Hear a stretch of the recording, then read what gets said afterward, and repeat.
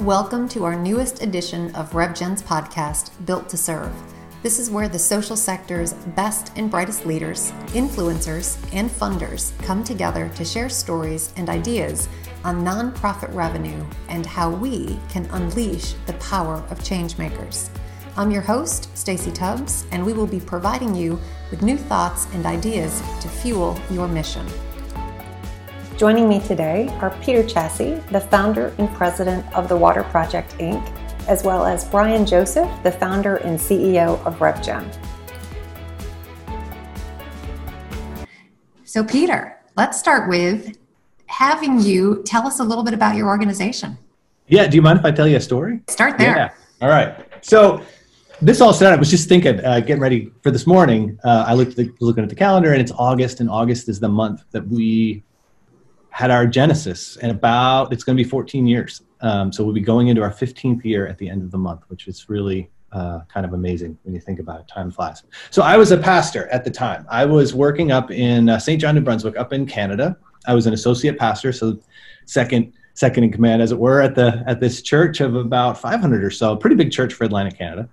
And we were at a pastors' conference, a gathering of all the pastors from Atlantic Canada in Nova Scotia, beautiful spot. It was the third day of the conference. It was in the evening, about 7 o'clock, and it had been a good weekend. But I was getting ready to go home, and they had a couple speakers up to kind of pitch us on some things. We were going to go back into our congregations, and one of the folks they had come was from Kenya, a guy named Titus Kilu. He was a pastor himself, and they flew this guy all the way over from Kenya to talk to us for 5 minutes, which in retrospect I thought was kind of odd, but he knew that his time was valuable, and so he lit into his talk, and he was talking a million miles an hour with the thick Kenyan accent, and he went right into kind of what maybe what you would expect. I think what I expected that night, which was he started talking about the challenges that the communities that he was serving were facing. So it was, at the time, it was HIV/AIDS and hunger and poverty and the lack of education.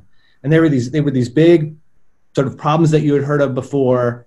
And I remember kind of slouching back in my chair a little bit in the first moment or two and thinking, oh, here we go again. I'm going to leave tonight with a little more Western guilt. I'm not really going to know how to approach any of these giant problems.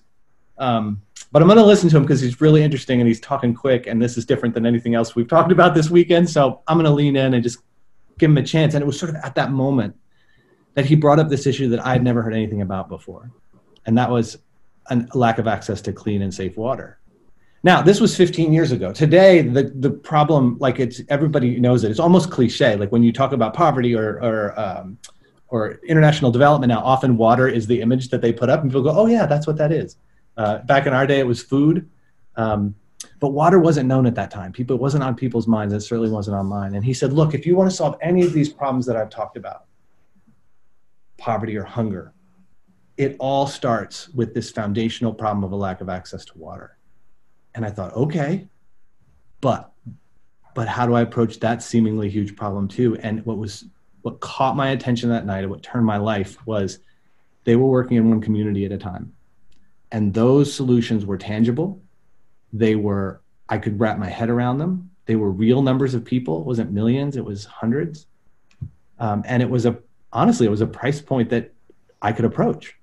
And he wanted the whole sort of collection of pastors there to sponsor 5 water projects over the course of the next year. And in my sort of naive running into it, I had this idea in my mind we could do all 5. And I would take it back to our church. We'd get our youth group involved. We'd do it. My wife and I, maybe we would do one ourselves, and then we'd figure out the rest of them. So I made a beeline for Titus at the end of his talk. And I thought, I'm going to run up to this guy and I'm going to make his night. I'm going to make his whole year, right? Because I'm going to take all 5. Again, just very naive approach to charity that I think so often we come to the table with. And there's nothing wrong in that moment because that's just where you are.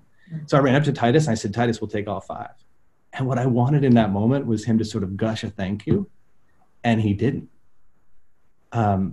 His response formed really the trajectory of our organization in a moment when he put his hand on my shoulder and he said, you must come. And in my heart and mind at the moment, that when he said that, my answer was no, absolutely not. That wasn't the deal here. This is about a transaction, Titus. I'm going to write you a check after we raise this money. You're going to go do the thing. Tell me we did a good job, and that's going to be the end of this. Like, that's how we approach charity, right? That's that, again, that entry into that discussion. But Titus knew better.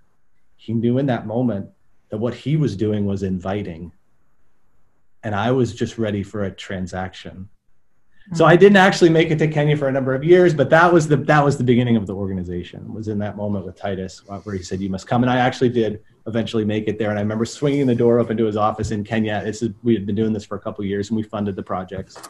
And Titus was wearing the same blazer that he was wearing the night that he gave his talk. And he had this huge smile on his face. And he just said, I told you would come. And he was right. So that's kind of how we got started. So we do clean water and sanitation in the developing world. We develop water projects at a community level, out in the rural countryside. It's really what we call often the least and the last served, where governments are, as they're approaching these SDG goals, doing a fairly okay job of focusing on high population centers. And there's other organizations that focus on those kind of big numbers. The rural countryside is often left out of that equation. And so that's where we went. That's where we began developing networks years and years ago. And I've been working ever since to provide not just clean water on day one, but really our mission is about making sure that water lasts day after day after day. It's something we discovered along the way as we got into this work. But that's kind of who we are and how we got started in a nutshell. Wow, that's a story of inception. Peter, what's an STD goal? SDG goal are the UN goals that they have set up. They've sort of set these big targets for these big world problems that they want to make, a marked impact on by a particular period of time. And water and sanitation was one that they set very early in the process of, really moving the needle on how many people didn't have access to water. So I think when we got started, there was a number like 1.2 billion people didn't have access to clean water, 2.2 billion didn't have toilets. Those numbers make no sense to anyone. No one can wrap their head around that kind of scale. And so they're helpful in the sense of, okay, this is a big problem, but they're not really helpful in sort of how do I step into it? In fact, it often leaves you in that place that I was with Titus, which is, what can I do with 1.2 billion people? But it's something that the United Nations has said, look, we want governments to make a commitment to move toward these goals. And so one of them is increasing access to clean water and sanitation. But there's lots of, whenever you put a big target on the wall like that, there's all kinds of unintended outcomes and unintended consequences of setting arbitrary metrics, because then you got to figure out how you're going to measure them, and how do you measure them over time, and when do you put a line in the sand that says this was actually progress? Is it still progress if half of the wells that we installed don't work anymore? Probably not, but there's really not a metric that captures that. So they're interesting goals and interesting metrics and things that we kind of are constantly talking to our donors and partners about. So this is not on the list of questions, but we'll ask anyway. So how do you measure your impact, Peter? If not those standards, what are your internal standards? How many people have water this morning?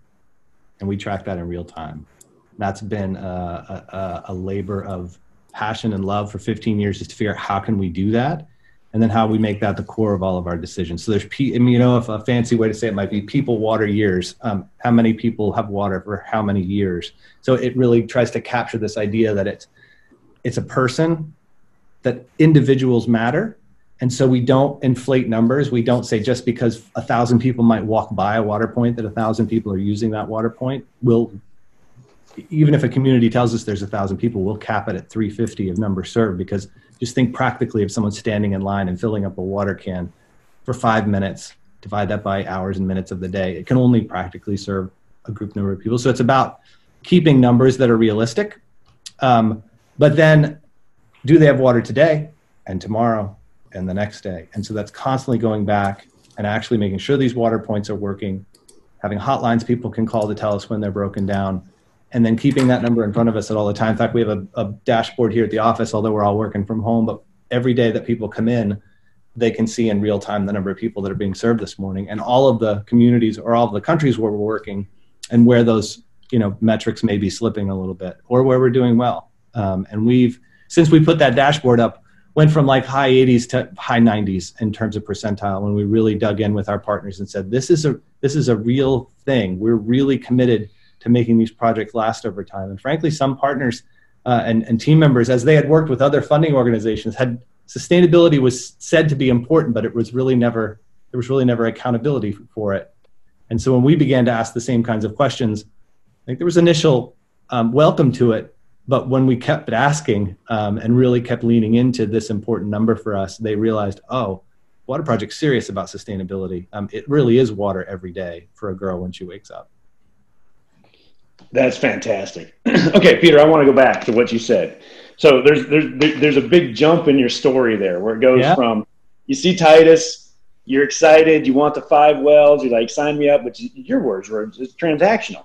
Mm-hmm. How did you go from that to, hey, let me start this nonprofit called the Water Project and make all this difference? Because starting a nonprofit is not for the faint of heart, right? You got to raise money, you got to organize. Yeah, I wish someone had told me that. Give me the details, man. How did you go from, the transaction standpoint to knowing you wanted to do this? Yeah. So there was that first year gap. So it was like, it was 2016, and it really was just, lack of a better term, a youth pastor, associate pastor, going back to a group of high school kids and saying, hey guys, we're going to do this crazy thing. We're going to raise money to build a couple wells in a place some of you have never heard of. And I know that we happen to be in one of the poorest neighborhoods in Canada, but who cares? Let's do it. And so the kids were like, okay. And we explained the story of these young girls that were walking for water every morning. And, honestly, some of the most passionate folks in that youth group were kids that were living in those poor neighborhoods, because they understood the plight of the girl that was carrying the water. And so they went to their high schools, and they were the ones that would rally support. And it was just, I watched this kind of grassroots thing happen that I think can really drive passion in leaders, as they watch people respond to a story. And what I think was amazing to me, I'd been doing internet marketing just before that. And so I knew that this again is 15 years ago, so you gotta kind of do the rewind and remember where we were when the Facebook was literally just happening. But I knew there was something special about being able to draw people into one idea and then tell them the fuller story. That's oftentimes in internet marketing, you had to meet people where they were, and you had to kind of figure out where they were and then bring them into your story and kind of shift the narrative a little bit. So I watched the kids do that with grassroots in their own interactions with their friends in introducing the story of water. And I had this idea, well, what if we just what if I just bought up ads for bottled water on Google? Because it was cheap back then. And there weren't a lot of people advertising bottled water on Google. So I was like, I'll just buy up ads. Like I was paying 10, 50 cents a click or whatever. And I said, if I could just turn that into $1 a click, look, I made 50 cents. Like that's good profit for the charity. And that was personal money. Like it wasn't charity money. So I did. And then we told the story of is bottled water really necessary? Like given these huge world problems, this water crisis, is bottled water really what you want to be doing with your money? And so again, shifting the narrative for people. And there were these little things. They're just iterative, hey, we'll try this out, see what happens. One of the teenage girls came in and said, hey, can I put this on the Facebook? And I said, sure. 500 people later, we have this movement at her high school. And so it kind of got legs. But I think then there was this other moment, this transformative moment, right, where you look back and go, oh, that's why we went in that direction. Where we had a guy call us from, I think, Vancouver. I was an oil guy. And he was doing exploration in Turkana, north part of Kenya. We weren't working there, but he had a deal with the Kenyan government. If he was going to get drilling rights in this part of the country, never ended up working out. But if he was going to get these rights, he had to do some charity give back. And so he had found us, I think through one of my Google ads, because how else the heck does that happen? And he starts talking about one of his giving experiences. And he said, look, if I'm going to give, and it was going to be a really significant gift, I need to know that I can, see some impact and see some result of my work. And I already thought that's automatic. I was expecting that from the gifts that we had given. So that part of the question didn't catch me. But what did was he said, because last year I had one of these giving catalogs, and we've all seen them. You can buy goats for your family members as a present. And he said, so I bought my grandkids all goats because they have everything they need. They're all very wealthy. And so I said, we'll buy them goats. So he said, I bought a lot of goats. He said, but then I called the charity back and I asked, can I see my goats? And he said, I heard the woman on the phone kind of audibly gasp, because I don't think anybody had asked to see the goats before. And the woman on the phone, frontline phone person, kind of knew there aren't really any goats connected to that gift. We we maybe can take a picture of some goats, but this guy wants to see his goats, and he wants to know where his goats went, because that was the implication in the catalog. And the end of the sentence was, he asked me point blank, he said, "Pete, can you show me the goats?"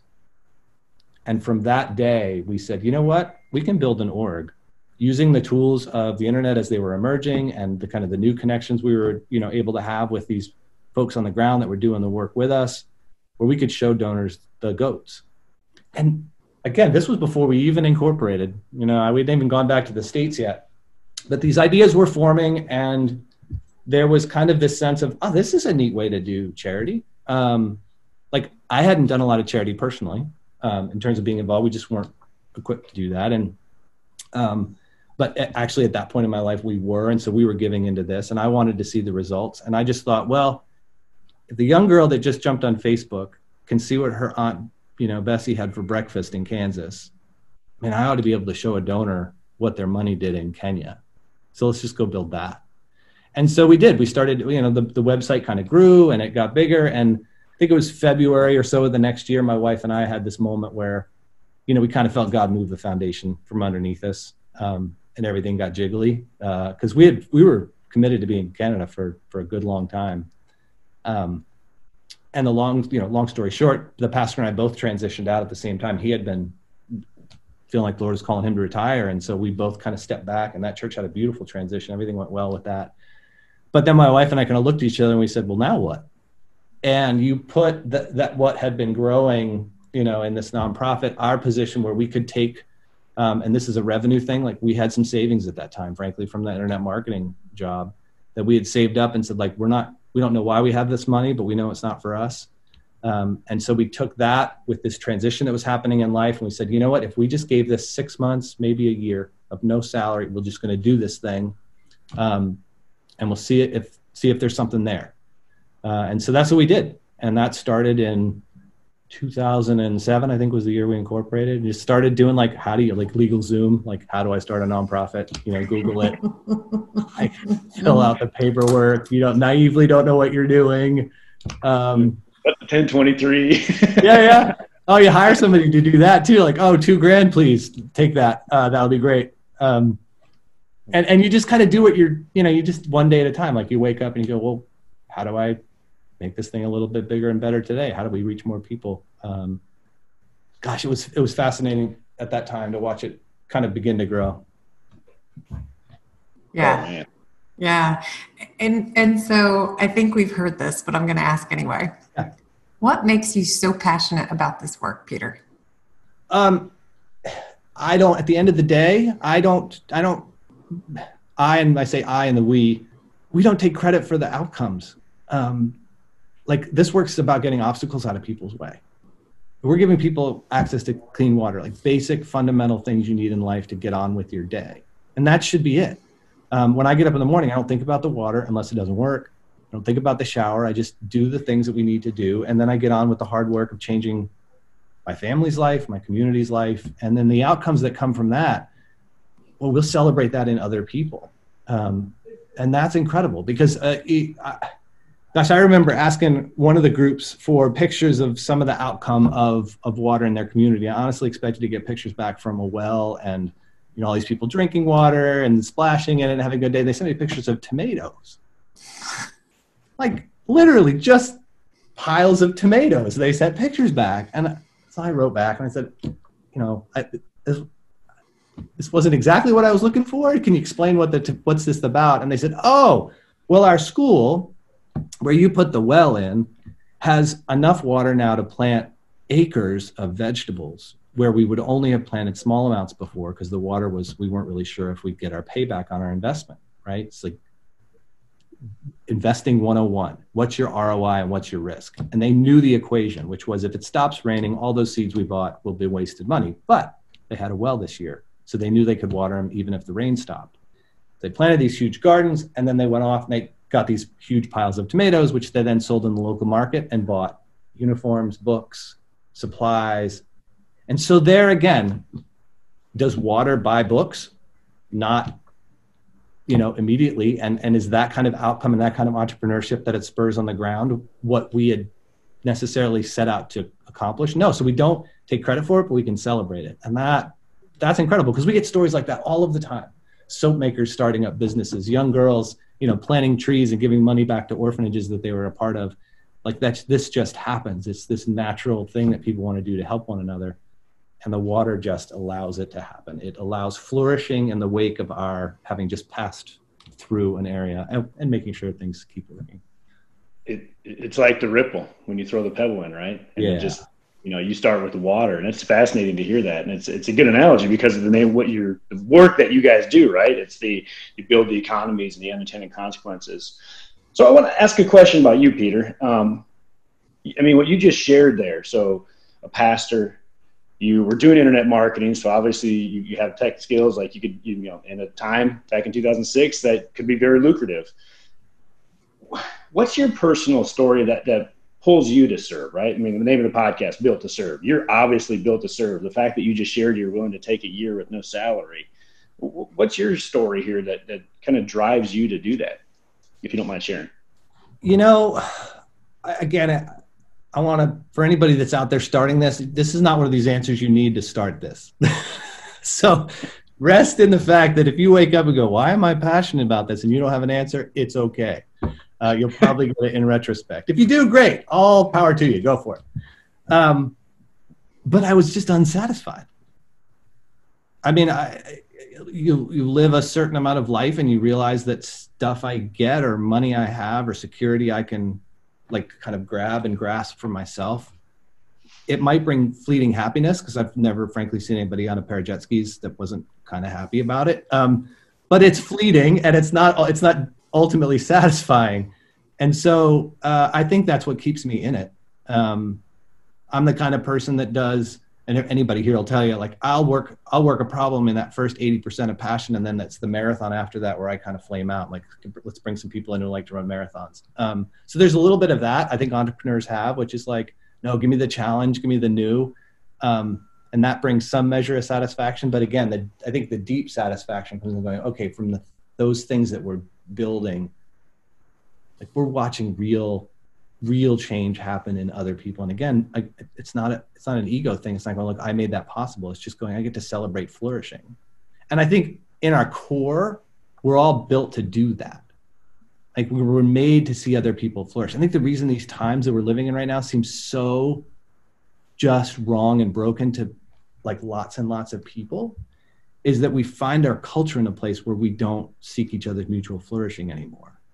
Our country's history is one that's, and I'm not going to get political here, but our country's history one is where mutual flourishing was what it was about. We tried to create systems and governments that allowed that to happen. And somewhere along the way it shifted.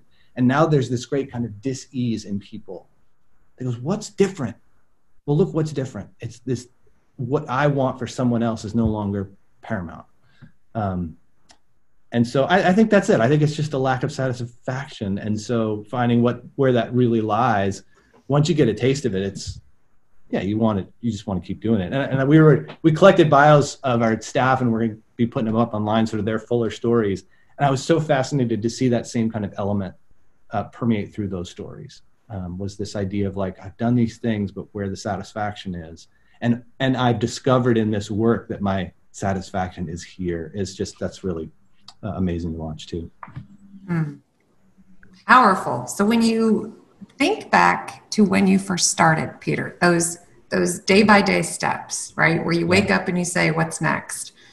Where did you get support, and who could you turn to from a learning, help me, what do I do? That's such a weird time if you've never done those things. What helped you? Yeah, it is a weird time because some days are frenetic and some days are really boring. It's just part of being an entrepreneur, and because part of it is you wake up and go, I don't know what to do today, and there's no checks coming in, and the website's got 2 people on it, and one of them is a robot. So those are the early days. But so I at the same time we had come back to Charlotte. I had this idea that I'd finish my seminary degree at the same time that I was kind of getting this startup thing going. And so I was in a community of learning, and I actually think that helped a lot because it was just a place to be inquisitive and kind of dig into maybe tangential things or things that weren't related, but in my head, they were kind of being connected back to the work that we were doing. I was trying to understand the purpose of the work, right? So it's just a sort of theology of poverty and why is there poor and what's our reaction to it and where's our place in that. And think that helped from a why. And then it was, I'm trying to think of, because it was lonely in those early years. There weren't a lot of other, nonprofit leaders around. But at that time, we were more of a funding organization. So we were bringing money in as a fundraiser, and then we were finding organizations more established than us that were doing the work, and we were passing those on. So those relationships began to really become formative, and talking with development reps, because oftentimes development reps, if they're really good at their jobs, they know that organization better than almost anyone else in the organization, because they cross all the different oftentimes silos. And so just getting inside their head and asking them questions about their organization and kind of how does it run and what's important, questions they weren't always expecting to answer, but a good development rep's going to walk any road that you'll walk with them in a conversation, because that relationship is critical, and it needs to be real. And so I was blessed to have some of those relationships of people that were willing to let me behind the curtain a little bit, and really see how those orgs were working, what was important to them. And then it was just a matter of like looking and go, do I want to be that? Or I love that. I don't love that. I'll take a little bit of this over here. And you kind of put it together. And again, look, this isn't waking up in the morning in those early years and whiteboarding this out. This kind of just happens organically. So give yourself some freedom if you're early in this. Yeah. Go ahead, Brian. Peter, so on that same note then, Peter, it's interesting because you do talk about that, right? The loneliness factor, we hear that time and time again, from all sizes of organizations, from executive directors especially, but also chief development officers, et cetera. When you think about that then, those early days where it's just you, where was the inflection points? Where did you have it where it started to be where you got that, that community? And I know you're working with your partners, but what were the real differentiators where you saw the organization kind of go from, hey, this is fun, to, man, we really got having some big impact. And these are the inflection points that keep me energized as that founder. Yeah, it's a good question. I don't know if I've gone back and mapped them all out. I think there were moments where we realized that what we cared about was a little bit different than the rest of the water sector. And part of that is just the advantage of coming into an established business line or established sector. You get to be disruptive because you don't have a big ship to turn. And so you can see some things either that are emerging or maybe that were just missed, and you can immediately begin to work toward them. For us, it was something I often refer to as kind of red light, yellow light, green light. It was, are these projects working 2 or 3 years after we put them in the ground? Because to me, that seemed like a no-brainer. I buy a washing machine, that ain't a day one deal. That thing needs to last me 15 years. I kind of know there's a Whirlpool guy on the other end I can call if something goes wrong, or I can order some parts and have at it myself. But it's an everyday, it's got to work, or a water heater, whatever. And so I began to ask those questions of some of the partner organizations we were working with. Was, where's the data? Can you show me the data on whether these things are working or not? And a lot of them could, but in the aggregate. And some could, and it was anecdotal. That wasn't good enough. I wanted to know, well, we put in 35 projects. Could I have 35 indicators? Just red light, yellow light, green light. Is water coming out? Is it, sort of coming out half the year yellow, or maybe, and those metrics even changed over time. But early on, it was like really simple, water, no water. And I couldn't get the data. And that was frustrating. And I got some promises because it was a good amount of money on the line with some of the orgs, and they didn't want to see that go. And so we gave time for those orgs to try to turn the ship a little bit and grab some data. And some got a little bit, some, couldn't. And that was a moment of decision. We had to decide whether it was going to be acceptable to continue funding work or supporting work that we could say we knew continued to work for years, because everybody was making the claim. Everybody was saying, if you give to our org, $20, you get water for a lifetime. Now, a lot less are making those claims these days, which is part of our legacy. But in those days, it was pretty ubiquitous. If you give this amount of money, you give water forever, which no one had a clue, because no one had collected the data. No one wanted to know. And that was a really key inflection point. And there was frustration. There was some anger, some disillusionment of going, now I'm in this sector. I've put good money into these things, and we've got to face as an organization that we're never going to know whether some of them still work from those early days. But this is it. This is the line in the sand. If we're going to move forward, we're going to find like-minded folks that want to dig into this with us. And so some grew into that, some we jettisoned. But we also, at that point, we're coming to a place in the organization where we realized that our passion, we had a few more people working at this point on the team, was that we loved the relationship with the folks that were on the ground in the communities working day to day. Today, we easily talk about 4 audiences that we serve. It's donors, ourselves here in the headquarters, our teams on the ground, and then the actual folks that are getting the water. In those days, we didn't have those categories, but that's what we were passionate about. We were passionate about having this table discussion where everyone had a seat and where we could hear stories of the people receiving water, but we could hear stories about donors that's lives were being transformed like mine was, frankly. And partners are integral in the middle of that, the team members on the ground doing the work. And to do that meant that our position as a funder didn't really work.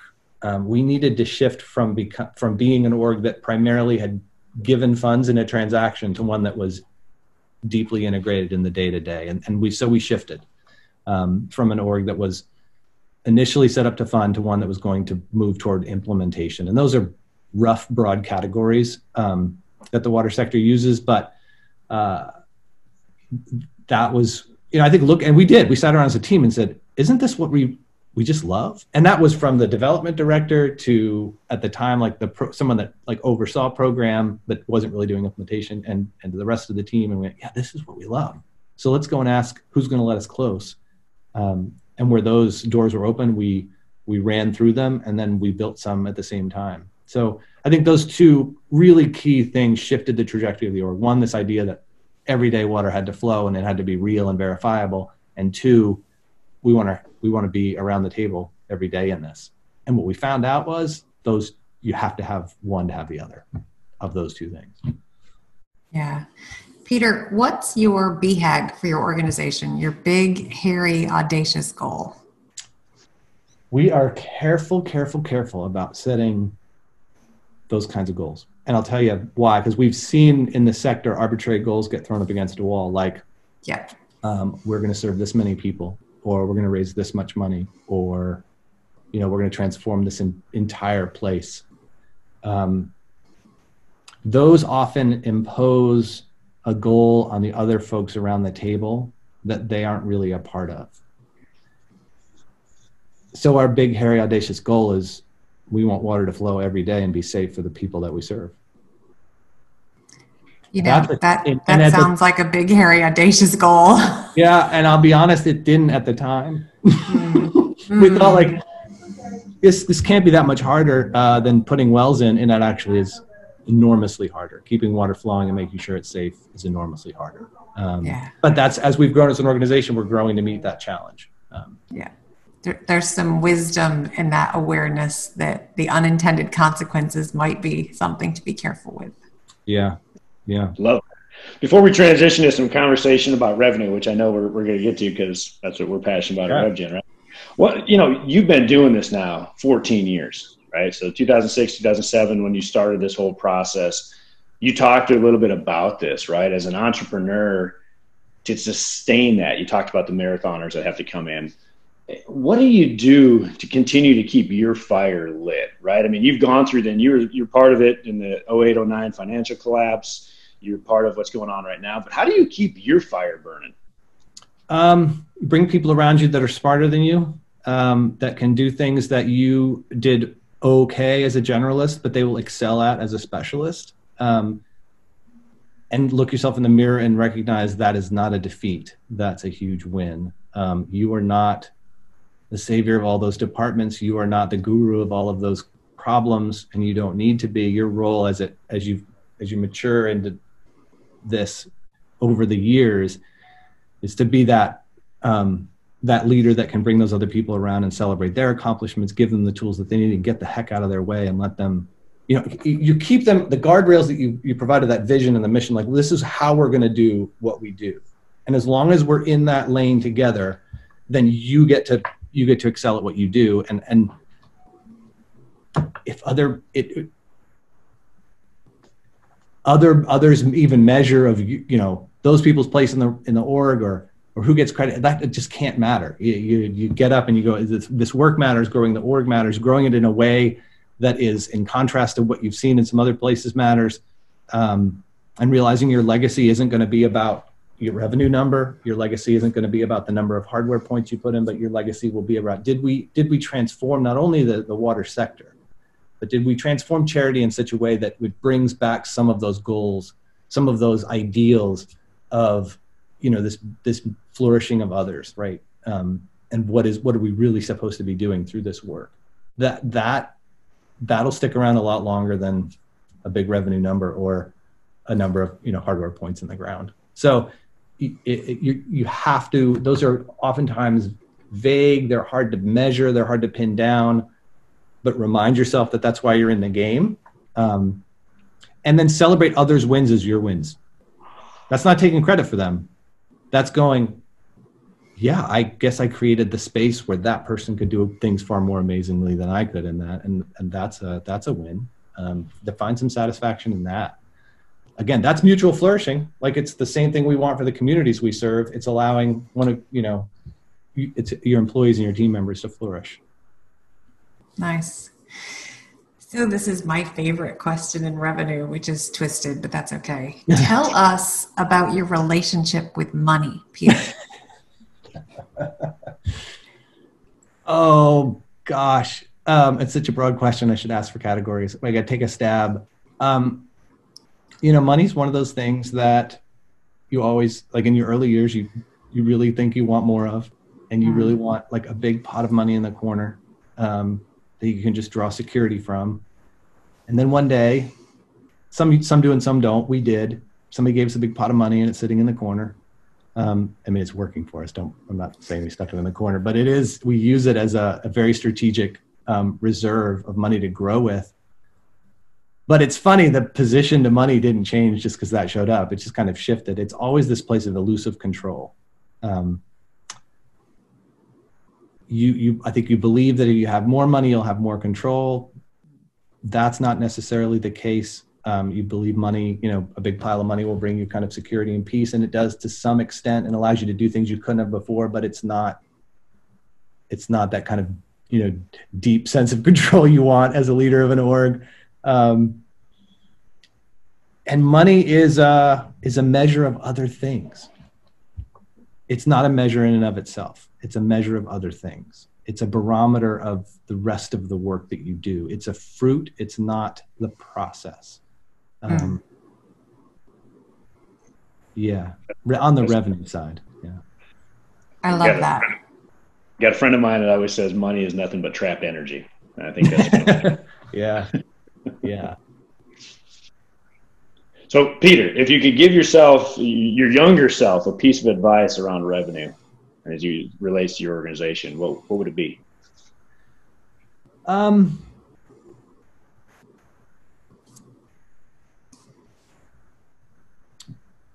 It's a good question, because it's, part of it is what I want to tell myself, something that was better discovered along the way. But this idea that revenue, that this growth, the money that you have coming in, that it is a measure of other things. I think it certainly would have helped, even further honed the focus. So what do I mean by that? We talk about 3 values of the Water Project, that we try to pass everything through the lens of these values of reliability, relationship, and trust. And they can be thought of in a bunch of different ways, and we do, but one of the ways we think of them is in terms of time. Reliability is the past. Reliability, you look in the rearview mirror and you say, are the people, is the stuff, has it been reliable? Has it been there when I needed it? And so that's easy to think of in terms of a hand pump and a well. When we went to pump it, did water come out? And communities will judge us in that reliability. And with other people, it is, were they there when I picked up the phone and I needed something? Can I rely on them? And that can be, a donor or investor in your org that you just know is always there. And when there's a moment of growth that you see as an opportunity, to take the org to the next level, you can pick up the phone and call that donor, and reliably they will be there with a gift. You learn that is someone reliable by kind of looking in the rearview mirror. Then there's relationship. That is always fleeting and in the present. I'm either in a relationship with you or I'm not. I can't say like, oh, my best friend from high school. We're not best friends anymore. That was past. Real relationship happens in the now. And so we're always working to nurture those relationships with those folks around the table that I mentioned, with donors, with the teams that are on the ground. That's weekly, sometimes daily phone calls. How are things going? How is your family? What's life? How is life impacting the work that you're doing so that we can put that in the right context and understand it? Do we truly care about the other's best interest? If you do that well, you nurture relationship well, and you're together looking at the rearview mirror of reliability, the future is obvious, which is just, I trust you. And that's all trust is. Trust is saying, if you're asking me to go somewhere with you, I know based on the reliability that the person you have been and the person that I know you to be right now, that we can go together to that thing and that you have my best interest in mind. Money, revenue is trust. That's it. That's why I say it's a fruit, it's an outcome. I can't generate it in the immediate relationship. I can't just pick up the phone with a brand new person and go, hey, will you give us $1 million I know you have the capability and I'm just going to flat out ask. No, they're going to want to know, like, how do I know you're reliable and how are we going to be doing this together? If I do that, I'm going to take the leap of allowing you to invest my money to bring some great return, in society or in these, places in the communities that you're serving. But that's all about trust, because that investment it's going to take some time for it to pay off. And I think when you view revenue and money in that way, then you focus on the things that are important, which is being reliable and trustworthy, and being reliable and being in a relationship. And because the relationship is fleeting, you focus your time and your energy there. Is keeping people close. And honestly, like, that's just donor relations 101. People want to be connected and be close to the work. They're not doing this for the transaction. Some will believe that they are in the initiating gift, but if they walk with the water project for any length of time, they're going to very quickly realize what I realized with Titus is you must come. Nice. Peter, if you could design or create anything that you feel is needed in the nonprofit space, what would it be? We built this, the Show Me the Goat story, the gentleman that called and said, hey, can you show me the goats? We built an organization around that. And so when we built technology around it, we built processes in the field. We said that every tool we use to report on project and work where we're self-evaluating, we can use that same tool to inform donors about what's happening and vice versa. And so those tools are synonymous here, even inside the walls. And again, like, the blessing was we were an org that could build that from the beginning. We didn't have to turn a big boat to do that. I look at other orgs and I watch them interact with donors in particular. And I think, gosh, if you could just show them the goats, you'd have all this trust, money would flow in, right? Because you have this whole story of reliability of this work you've been doing for 20 or 30 years. And even in the daily, day-to-day present, if you just showed them what you did today, there'd be people lined up to invest in your org. And I don't know what the magical, if there's just one singular tool to do that, but it is more and more organizations need to move to this place of, how do we tell our story in real time? How do we become radically transparent? And it's not about uncovering whether we're trustworthy or not. We know 99% of these orgs are trustworthy. There's a few bad apples. And accountability feels like that word of like, oh, we do that audit every year. That's our accountability.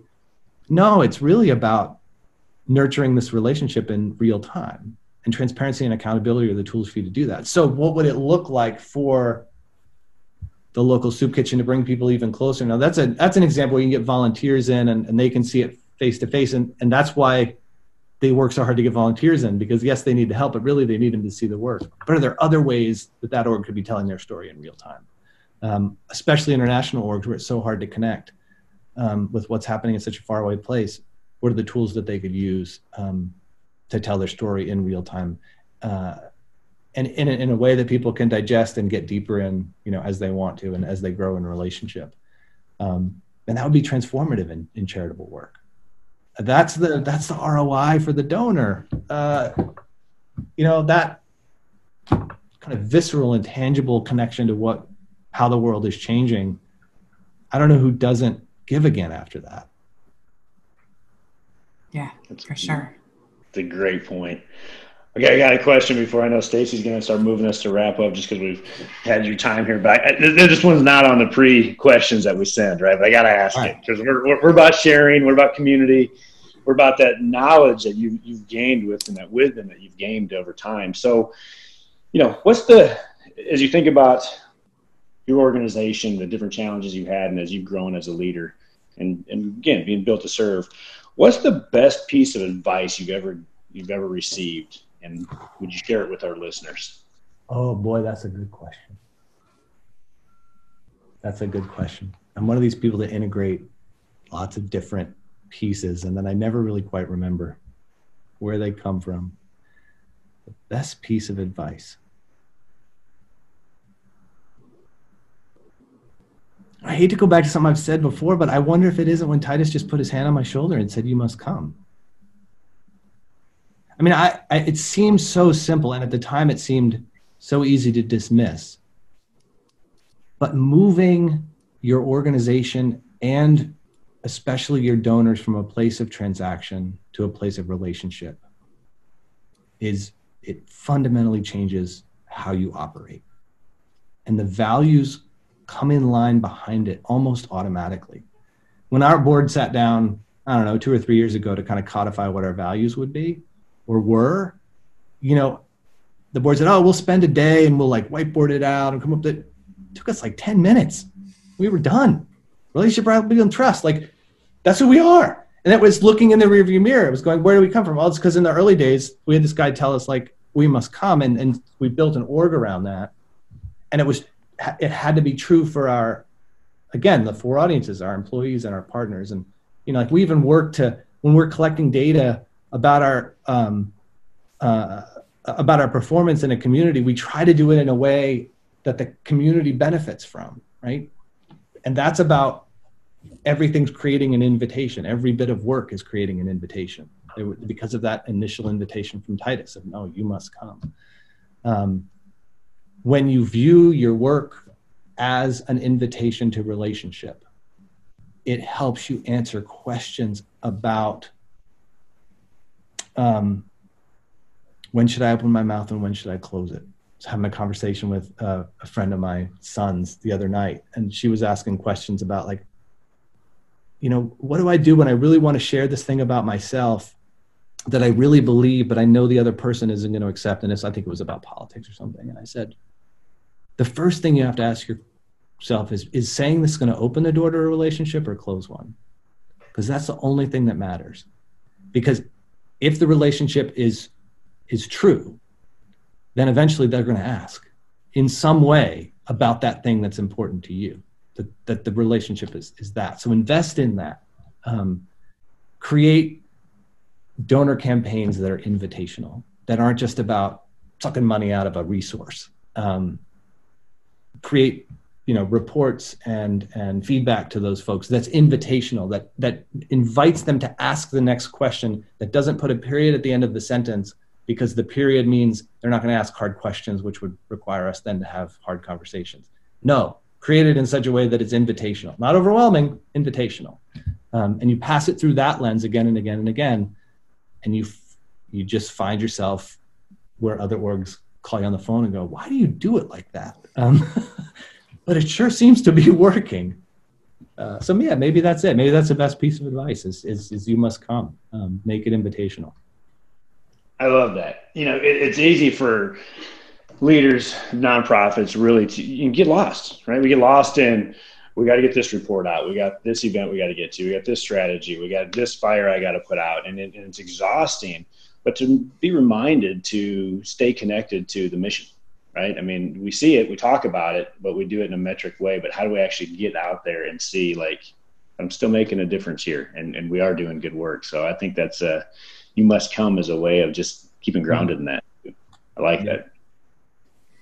So last question, Peter. What do you spend all that extra time you must have, because this is such a small job, right? What do you spend your time on when you're not focused on your organization? I love to tinker. I play with electronics and code a lot. Just a nerdy way to spend time on a weekend.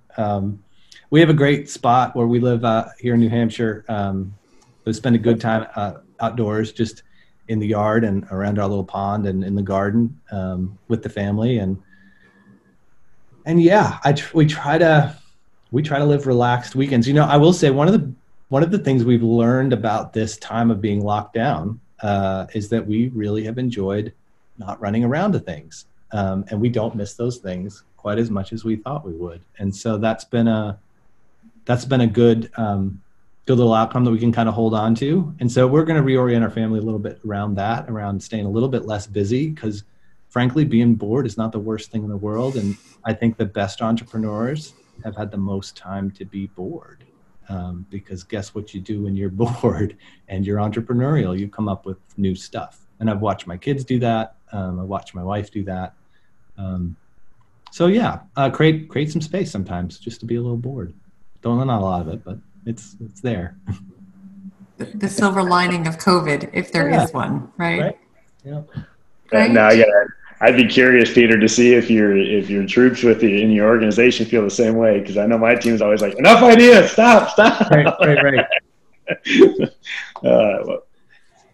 Not all the time, Brian. Just on number 35 and 36, right? We're good until then, and then we go, no. I even introduced OKRs into our organization to put a box around myself, because, and those are it's their Google system of the sort of big goals every quarter or month, whatever period of time you do them. But it also gives everybody in the org the ability to say no. That's really the magic of the OKR, is that you kind of, as an org, said, hey, well, what are we going to do? It's big. We're probably not going to pull it off, but we're going to aim for it. That's where you can inject these big ideas to play with. But it also allows the team to kind of look in the eye and go, that wasn't an OKR. We're not doing that this month. Save it for next month. If you really care about it, it will be ready. So I don't know if they'll say I'm good at that, holding that up or not, but that's why we did it. It's all a practice though, right? We keep practicing. Yeah. We keep getting a little bit better. That's right. So Peter, thank you so much for being here today. It was a pleasure. What a fabulous organization, and those moments of transformation. You've just done such a good job of helping us take the whole journey with you and understand what an amazing opportunity you have in front of you with the work that you're doing today. So Brian and Peter, thanks for being part of it. Thanks a lot. Appreciate it. Thanks for being here, Peter. Take care, all.